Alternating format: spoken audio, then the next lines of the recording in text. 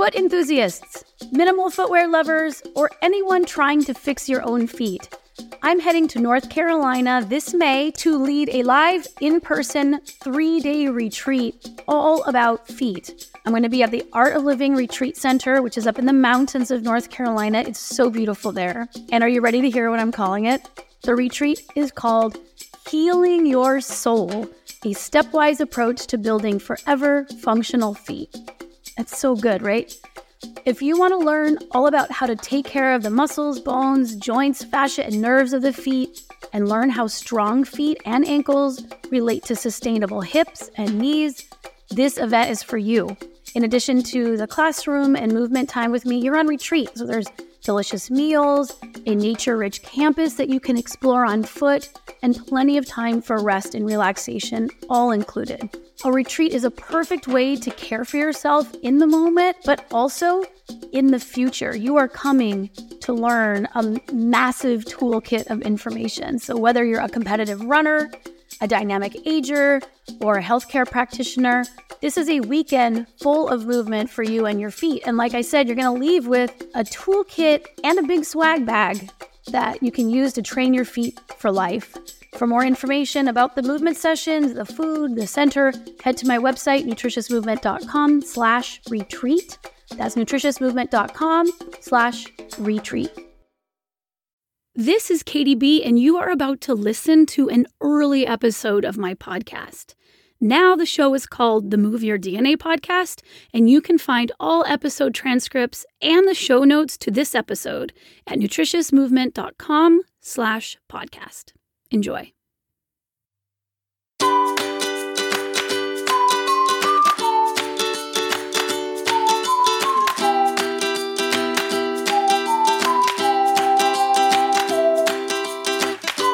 It's the Katie Says podcast, where movement geek Danny Hemmett, that's me, joins biomechanist Katie Bowman, author of Move Your DNA, for discussions on body mechanics, movement nutrition, natural movement, and how movement can be the solution to modern ailments we all experience. What's up today?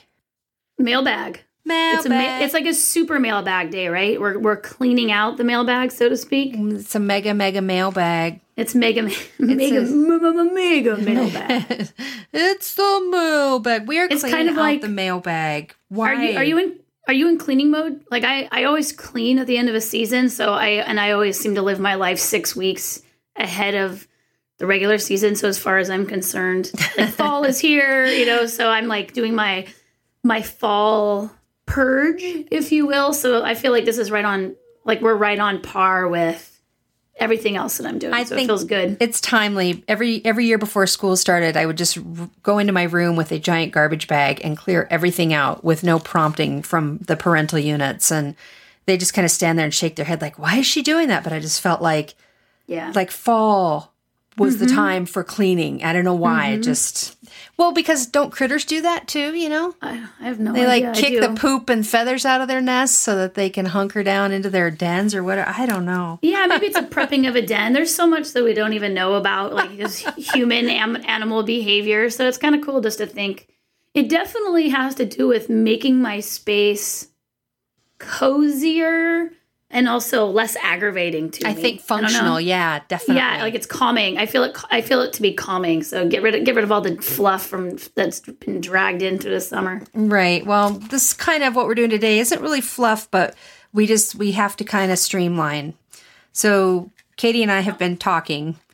No, we haven't. I'm just kidding. Yes, we have. Because we had a little break this summer and it was lovely, and we're getting all sorts of other stuff done. But we get a lot of mailbag questions, like a lot. How many come in on the website, would you say, a month? It averages about 30 a month. Sometimes it's much more than that, sometimes less. So I'd say about, just put in one a day. And we had planned, we were starting to do those little movement mailbag shows to cover those. But man, we just could not keep up. No, it's another way of cleaning it out, right? I think we tried something. We're like, oh, that doesn't actually, it turns out we have time to fit 2 a month in. And one of the things, I don't actually see all the questions. Danny Danny is either responding online and directing people to resources that maybe they don't know exist. Because some people only listen to the podcast. They don't even know that there's other stuff, maybe, right? Because I listen to podcasts. So I would say that of the ones that I have seen, a lot of the questions tend to be about one person's individual journey, right? You know, like they're just like, this part hurts right here. What do I do? You know? So we'll talk about what to do if that's your question. So this is like the romper room. Just because you don't hear your question doesn't mean you don't exist. Yes. We see you. We see all of you.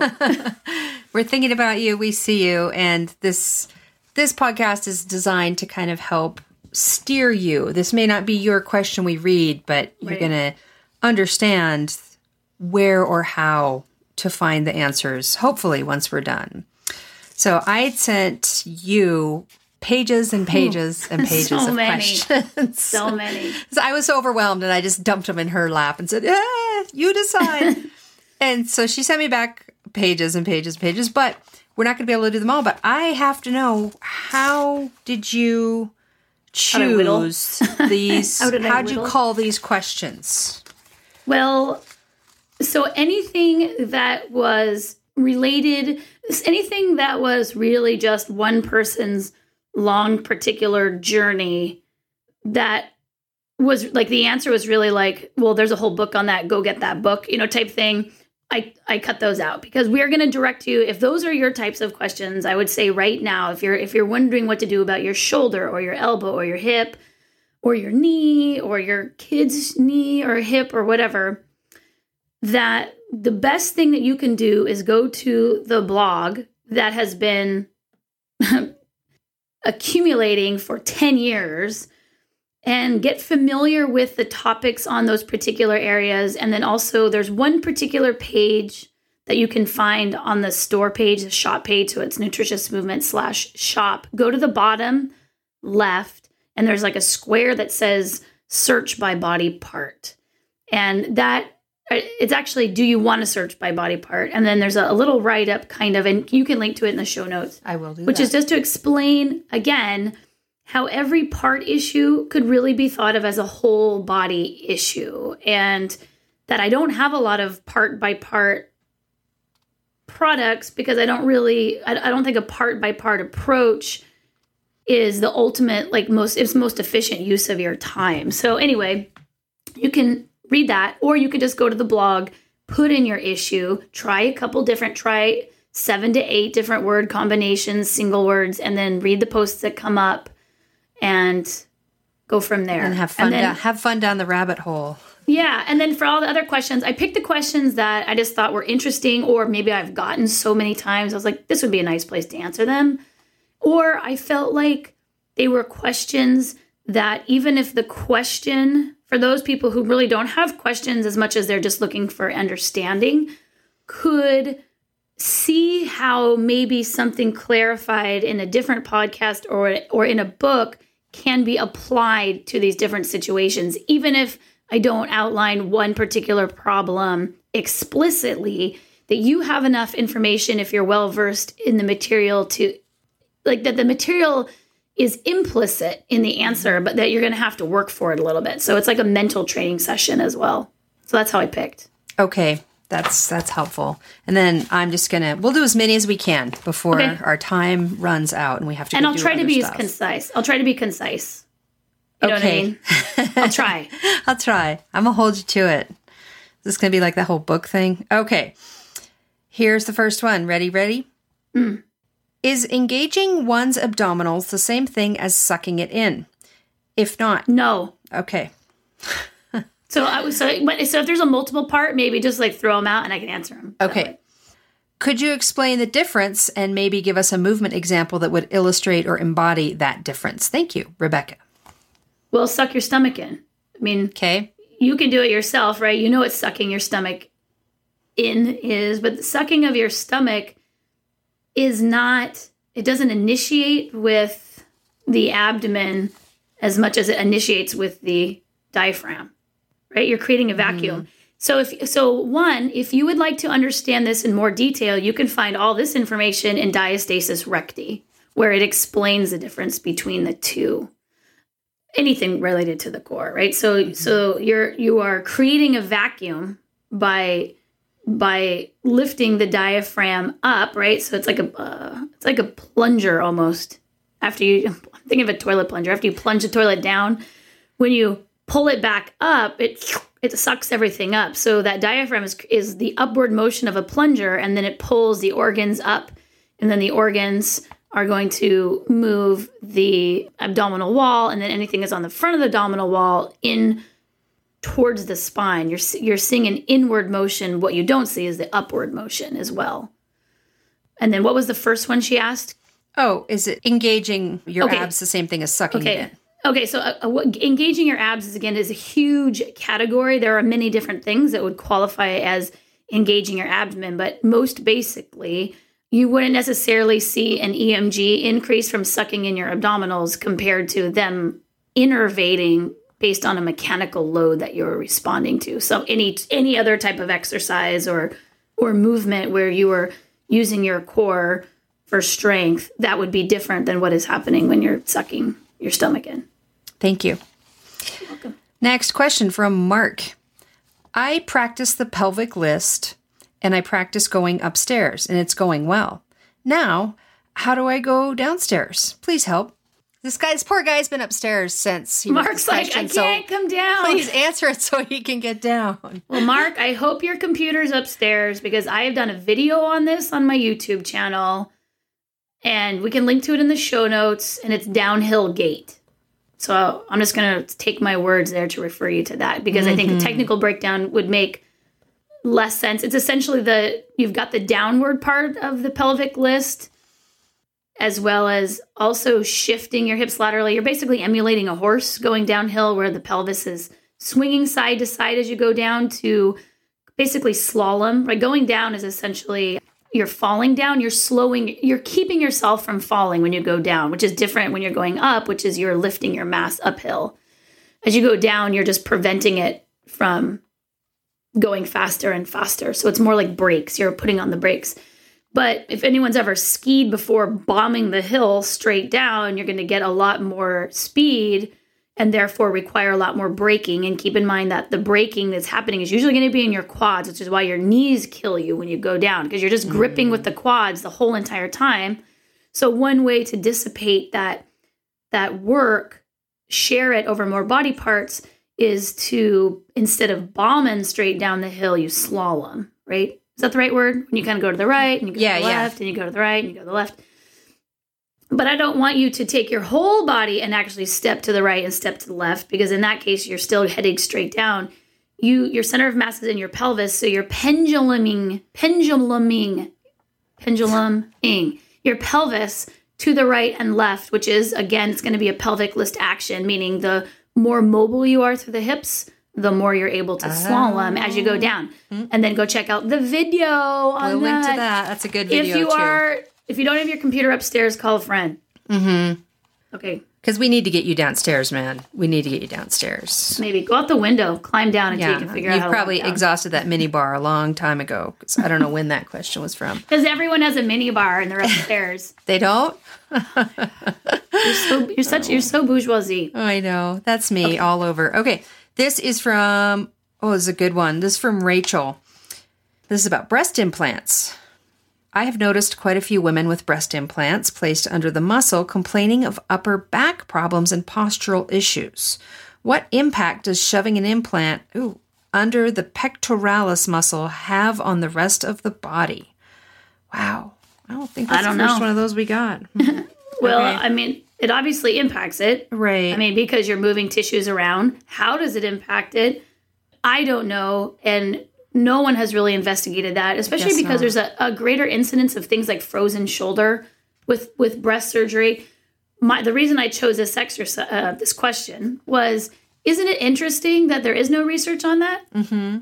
Meaning like that, or when when we're trying to weigh the cost benefit of things, that there's not very much research on cost. Wow. So the ease, if you make a decision, even with all available data, doesn't necessarily mean that you're making a balanced decision when there hasn't been almost any investigation into cost, whole body cost, long-term cost. So I think you can apply that to many different choices. It's a thoughtful answer. Thank you. Okay, next question. This is from Lindsay. There's a little bit of a preamble here. Katie, I'd love to hear more about your thoughts on high-impact exercise. Don't go yet.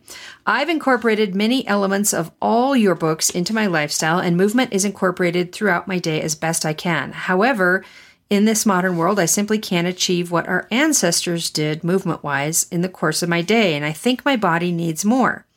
I don't always have a large enough chunk of time for a 5-mile walk, but I might be able to squeeze in a 3-mile run.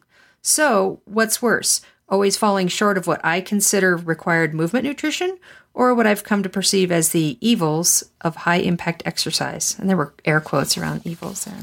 Well, and high impact might not be the best word. Okay. There, I think intensity might be what she was wanting to say, because I don't think necessarily pounding your body harder is of benefit. Where intensity, you could certainly make an argument where intensity is the piece. So I would probably need to have that question in front of me to see all the pieces of it. I definitely think that not only are we not getting enough total movement, we're also not getting enough intensity.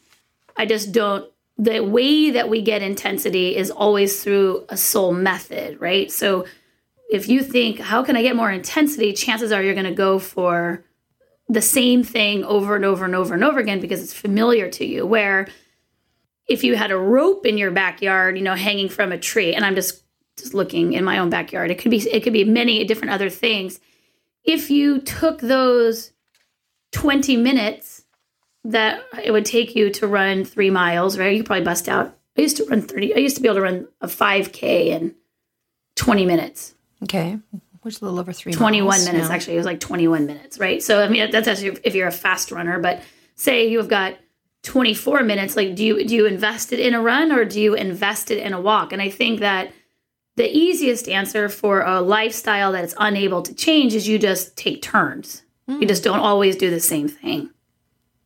And that way you're, meeting your vitamin intensity and your macronutrients of walking and different things. So just play around with it a little bit. Yeah. Or take your walk and push it up some serious hills. You know what I mean? And in which case you get both. You're getting slower extensions, and you're not using so much explosion where the actual force production is less, but you are getting your intensity at the same time. So maybe that's a third option. Maybe you can walk some, run some, and then walk up some hills or down some hills. So that would be my answer. Okie dokie. That's a good one. All right, this is from Deb, and Deb says, I've been transitioning to minimal footwear and working with the exercises for feet and legs. Must be from the book. I'm watching my curled up toes uncurl and gain movement, and it's so cool. But my issue is when I do the external rotation of the femur, I get a pain behind my knee. It doesn't hurt when I walk, but it makes bending and getting up and down off the ground painful. I can even see that I have a slight external rotation of my tibia that I never noticed before. What's the remedy? Am I just not ready for external rotation yet?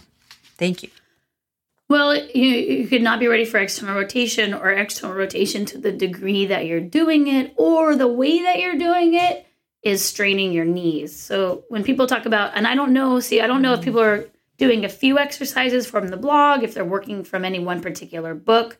So I would say that the issue that she's talking about is probably most explained the most deeply in whole body barefoot, where you've got the neutral knee pits, and also the difference between lower leg rotation. So she's saying she's noticing she has external rotation, and that would be really hard to separate from tibial torsion, which is a turnout in the lower leg in the bone itself, which is different than just external rotation of the lower leg. So she doesn't know the difference between those two things, whole body barefoot. There's a whole section on it. You could just externally rotate less. So I guess I'm just more confused where the external rotation, is it hurting when you're doing it? In which case, just do it differently, do it less. But she's also saying that she's feeling the pain from external rotation when she's getting up and getting down. Right. So I don't know, are you trying to externally rotate as you're getting up and getting down? Because I wouldn't recommend that. It's more of like a static practice exercise where you're basically just putting yourself in traction. It's a period of being in traction, in which case don't worry about it as you get up and get down. Or are you turning your thigh to change your foot or knee position, in which case just do it to a less extreme. So I would need a little bit more information, but hopefully you can go find out some more details if you haven't yet checked out that resource. Okay. Whole body barefoot. Okay. No, this is really, I love this one because, I think I know the answer, but I love that she asked this. This is from Sabrina. She writes, until I started listening to your podcasts and reading Move Your DNA, I never realized I was a rib thruster or that I stand with my toes pointed out so frequently. I am working on correcting myself throughout the day, but I've been curious where these behaviors come from. Why do you think so many of us stand like that now? Oh, I think it's just a compound issue of a portion of it is observation, right? You pick up your postural gait patterns mimicking those who are around you, right? So that can be transferred that way. Then you also are picking up movement patterns from the previous generations, which are very low, right? So they're kind of a passive, natural organization of the body when it has adapted to the way we execute sedentary living. So it's really the most efficient position of your body given your habits, which is usually a positive heel, lots of sitting, infrequent walking, and a lot of flexion, a lot of bucket style type seats. So it's just that, which is everything, right? It's just the sum total of many different things. And, we want to parse them, I would say, in research, you're trying to figure out which one is it exactly? But the fact of the matter is everything is just a result of everything. So how much of it is in your brain of I'm supposed to stand like that? And people will say, gosh, when I'm trying to put my ribs down, I hear my parents' voice. Okay, well, now you maybe have a little bit of an insight where maybe you hear that correction all of the time and you're lifting not because of an adaptation to your chair as much as because you were told to so many times. It's kind of in your most deep recesses of things to be true that you're constantly referring everything back to. So. Well, and when she asked why so many of us do that, I think in the first foot book, and now it's Simple Steps to Foot Pain Relief, you do refer to ballet, that Western European influence of ballet in the military stance as well. Well, cultures definitely have unique postures. They've done different data collection on, there are proud, there's pride and there's humble and there's all these different ways we communicate with our body. And it would be a much deeper perception, like all animals, right? Communicate with their body. And we're doing the same thing. We might just not be tuned into that we're communicating a message that came from a long time ago. Sometimes turnout, she's noticing turnout. Some people will be like, I never thought of turnout. But then I'll also be working with ballerinas or my own family, right, who's from a military background, where these are trained postures, right? These are, someone actually said explicitly, turn your feet out and put your heels together, lift your chest up, tuck your tailbone, right? So then, so everyone's going to have a different reason that it, went through and came out the other side. And then there's a lot of things, people are talking constantly. If you could probably figure out that you have been given geometrical cues directly, explicitly, and you probably give them to your kids without realizing. Oh, yeah. Well, and how you do the detective thing in the foot books. Sure. Look at old pictures. I have a relative that adopted a little boy from Russia, and from he was maybe 8 months old when they adopted him, so he wasn't walking yet. And it's my brother-in-law, and he really turns his feet out and swings his arm a certain way. And when the little boy started to walk, he walked exactly the same way. And so it was nothing genetic, right? Because he was adopted. It was just all mimicry. It was all what he saw and what he was used to. And it's so funny that, that was just passed on just by a monkey see, monkey do sort of a thing. Well, that's how that is a big transition of information between animals, is just through observation. And I have had more than 5 people. I don't know if it's enough for 2 hands. More than a handful of people who have had like really strange things. Like the one that sticks out of my mind is my father only has 1 leg and created a coping mechanism of moving, right? So it's not anything that you would spontaneously come to when you had 2 legs. It was like this anomaly. It was an accident that happened after birth. Mm-hmm. I mean, as an adult, after the, so it wasn't anything that could have been passed on genetically. Mm-hmm. And she developed the movement that he did for coping was what she did as a small child. She just walked like him. She just walked like her dad. And I have another friend here who just got out of a surgery and had a particular walk. And that child who walked differently before started walking like his dad after the surgery. Wow. And it's and we do that as adults too. You totally get it too. Because Jeff, my husband, is deaf in his right ear, and so I've always walked on his left side so that he can hear me talk. Yeah, because I think he wants to, and I cannot walk. I don't even know if you notice this when we were together, but I keep everybody on my right side because I think otherwise they can't hear me. Like I've just adapted that. Yeah. So it's an adaptation like anything else that you probably didn't think of, but at the same time, you see it. You do recognize when people walk, or I can spot mother-daughter combos or father-son combos. I'm like, even if they don't look exactly alike, and from far away, I was like, that's a father-son. That's a mother-daughter. And they've got this exact, it's just an accent, right? You just add these little trills. It's the accent with your gait is just the accent with which you walk. And so much of it is just how you observe. Wow. Okay. Wow. Wow. Well, that was a good quote. Your gait is the accent with which you walk. I mean, that's in one of the books. I made that up a long time ago, yeah. How can that be? I've poured over those bad boys. Let's make a meme. Right. Let's make a meme for that. Okay. I'm on that right now. I'll be right back. Okay. Here's a question from Heidi. This is, I'm so curious to know why you picked this and what your answer is. Is this the farmer one? No. Okay. No, that's in there. Okay, this is, Katie, what are your thoughts about menstrual cups and how they may influence the pelvic floors? I love them for the convenience and environmental factors, but they seem a bit suction-y. I did that because I get that question a lot.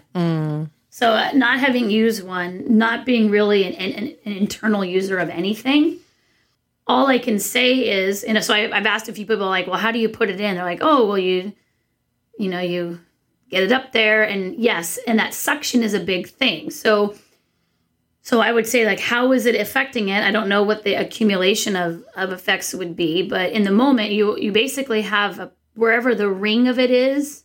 So you imagine a tube, and then you have a disc, like a rubber disc, right? It's a cup, but it essentially is creating a circle of pressure after it's being inserted, right? So then you're going to have pressure in that spot on those tissues.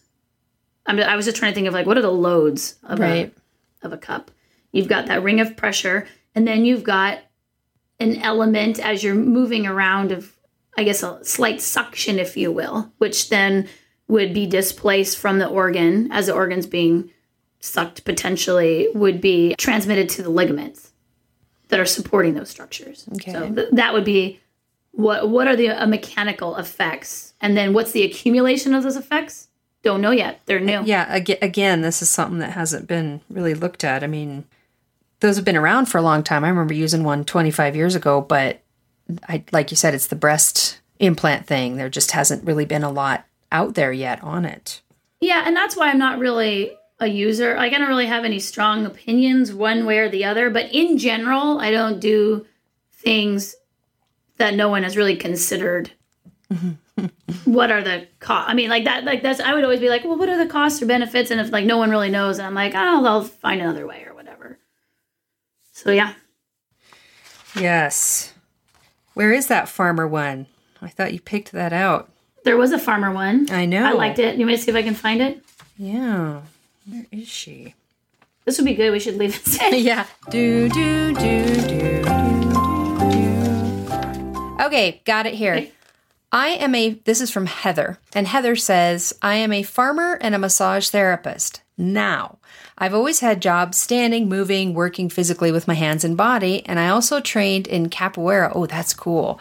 For 2 and 12 years. That must be 2.5 years until recently my body was... That's an old-fashioned way. 4 and 20 years ago. For a fortnight. 2 and 12 years ago, I did capoeira. Oh my gosh. Heather, okay. Sorry. She's like, this was 100 years ago when I did this. She says her body was telling her to stop, and she says, I'm 40. It wasn't telling me to stop capoeira per se, but my shoulders were so tight I was having trouble sleeping. However, I did do yoga every day to stretch, but I think all the it's almost like she's answering her own question. I think all the repetitive movement with farming and massage and poor shoe choice while walking all day at the farm did me in. I now have pelvic organ prolapse. I'm quite fit and surprised that I have this. I found you and da-da-da. And she says, okay, she has 2 questions out of this. So here's the first one. I'm having a lot of pressure in my head now that I am aligning because she's doing your program.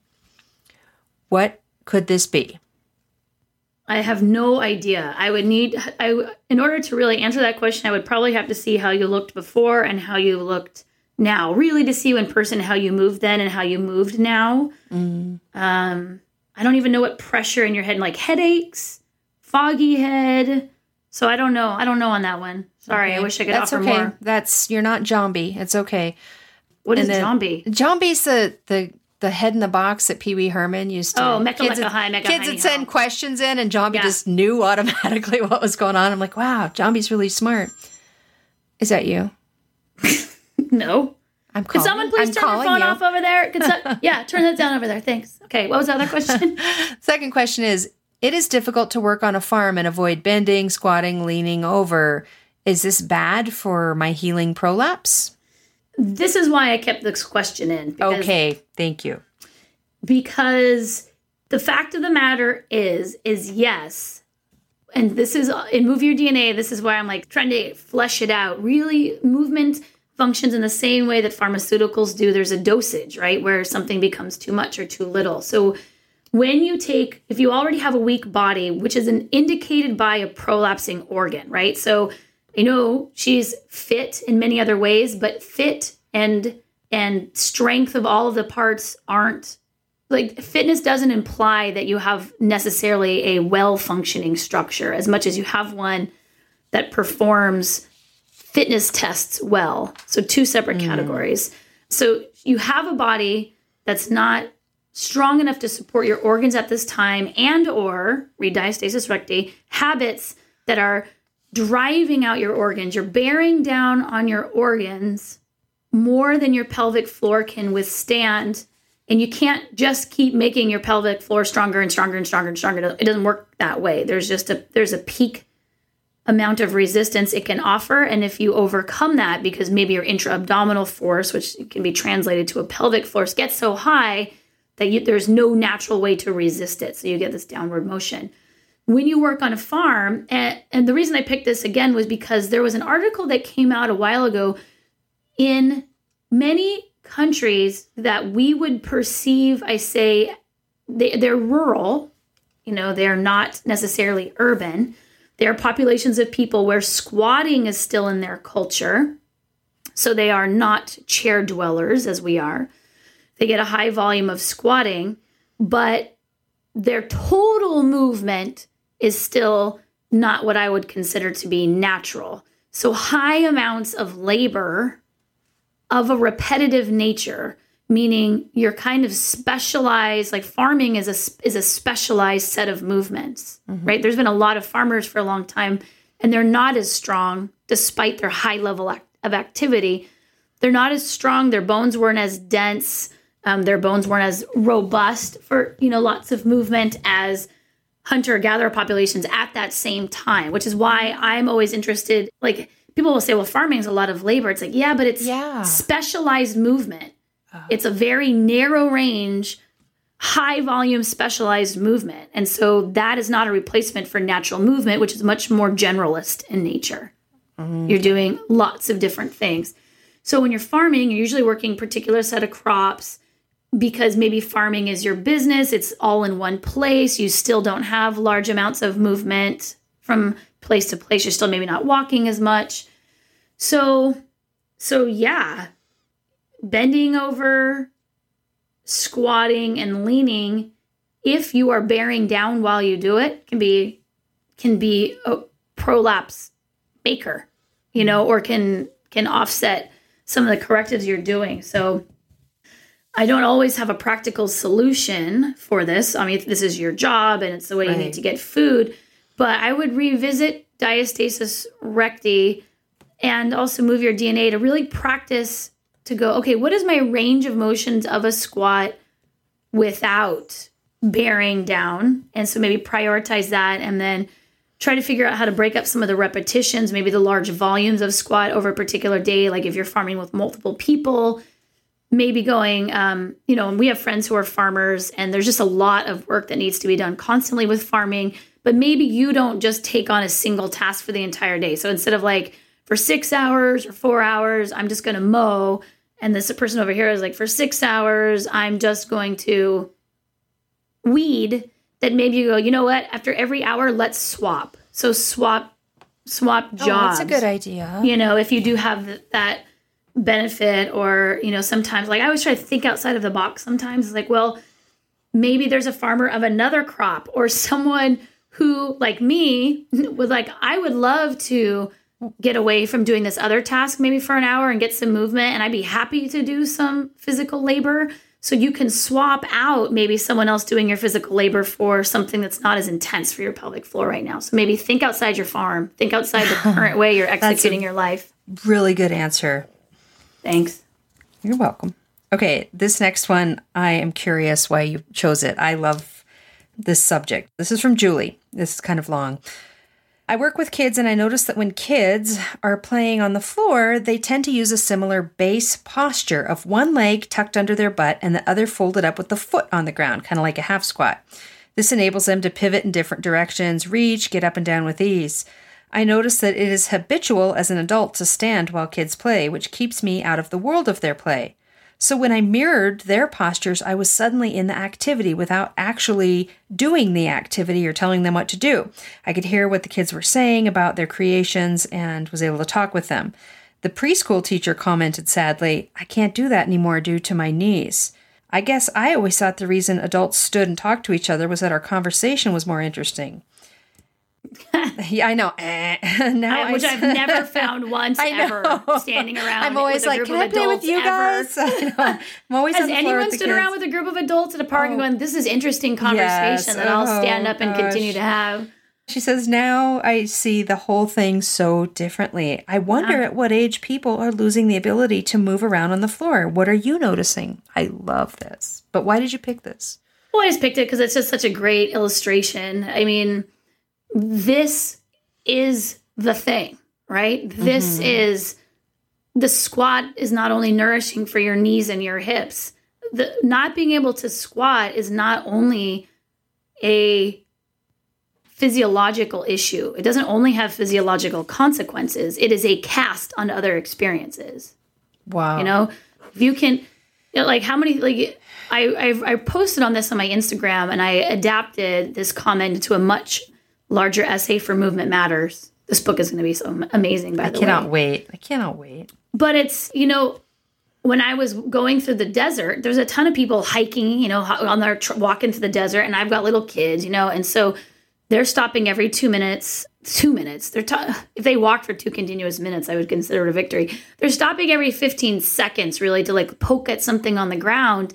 And I was just like, I'm just going to get down there because I think we perceive that we're choosing not to go down and not seeing it as you don't have the ability to do it. And so you don't do it till doing it is a discomfort. And then you actually do lose the ability to do it. But for a long part, it's outside for a long period of time. It's just outside of your your literal comfort zone, but also it's just not anything that anyone else does. It's weird. The adults stand, the kids sit, the men go over there, the women go over there. You know, like there's just this kind of a separation sometimes.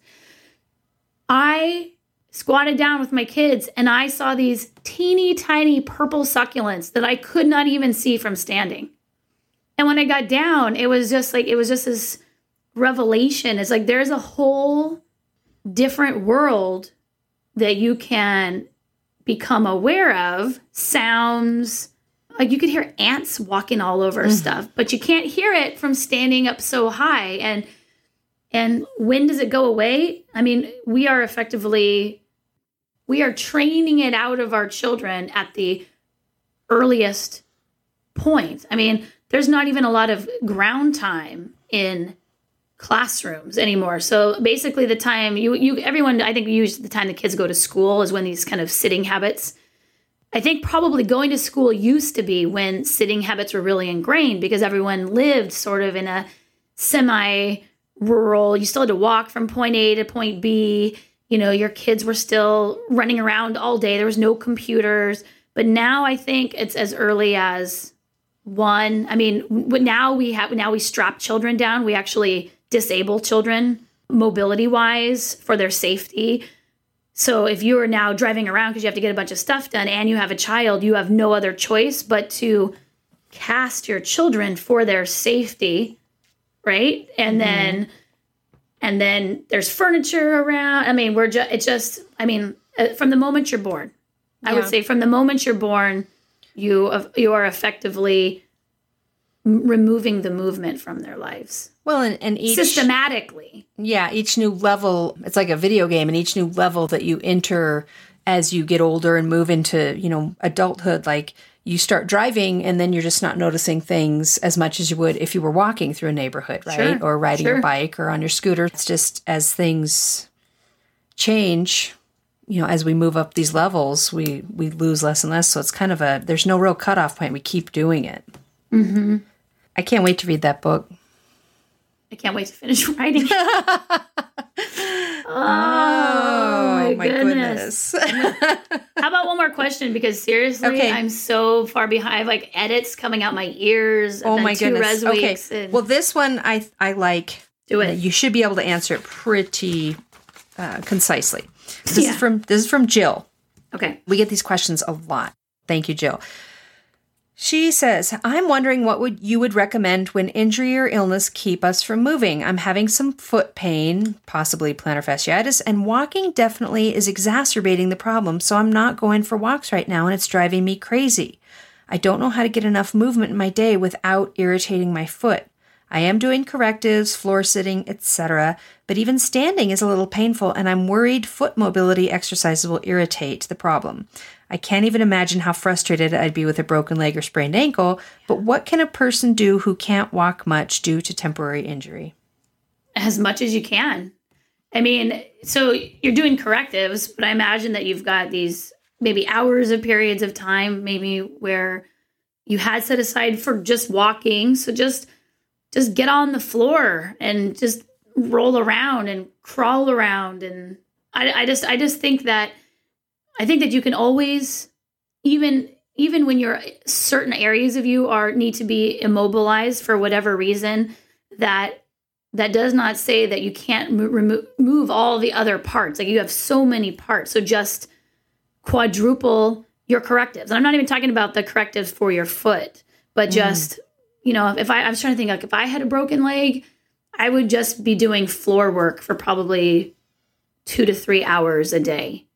And I would have the time there. I think sometimes you're like, well, I don't have the time to do that many correctives. Like, well, you were walking before. You had bouts of time that set aside, so you just need to parlay those into make it fun, you know? Like at this point, just get a floor workout routine. You know what I mean? Like, don't worry about it being like at the most fundamental level, any movement is more nutritious than none. Right? So go to the library and rent a floor workout video. You're going to have fun.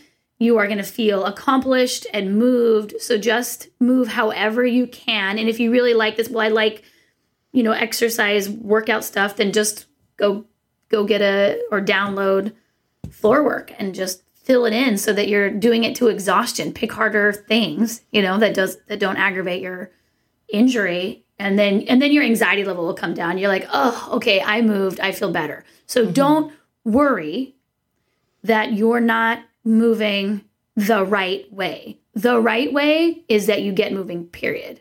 And then you can refine it once that's more of an option for you. Amen. Final sister. answer. And with that, we should get moving. Yes. Gotta go. Cool. Well, that was it. That was me. And every once in a while, who knows? The next year we might sneak in a mailbag, but we'll do some mailbags every now and then. Yeah. But for now, you've got the answers of where to look, and I'll put tons and tons of stuff in the links of the show notes. All right. Well, everyone, that is all. Thanks, Danny. Thank you for asking questions. Always ask questions. But most importantly, go check out the resources that are there. They are abundant. For more information, books, online classes, you can find me at Nutritious Movement, or any of my social media is probably an even better place these days. Yes, your Instagram feed is really educational. That's the only thing I'm doing right now. I'm only doing Instagram. I've taken a break from everything else. But the blog on nutritiousmovement.com, so don't search the site, search the blog. Yes. You know what? It's back to school time pretty soon. It's back to school. Just let yourself read one, or go get Alignment Matters if you haven't yet, and read that from the beginning if you don't like to read online. And then you'll be way more informed about some of these issues. And then you can find Danny. What are you doing these days? You're at moveyourbodybetter.com. But where are you really? Where are you really? Where am I really? Where do you spend most of your time? Where can I find the most recent things that you put out? Well, I'm kind of off of the Facebook too. So I'm off of everything right now. I'm just kind of writing privately. No one can find me anywhere. We're going to come to your house. All right. We're going to go to Danny's house. All right. I'm a really good cook. Come on over, everybody. All right. We're there. See you soon. All right. Bye. Bye.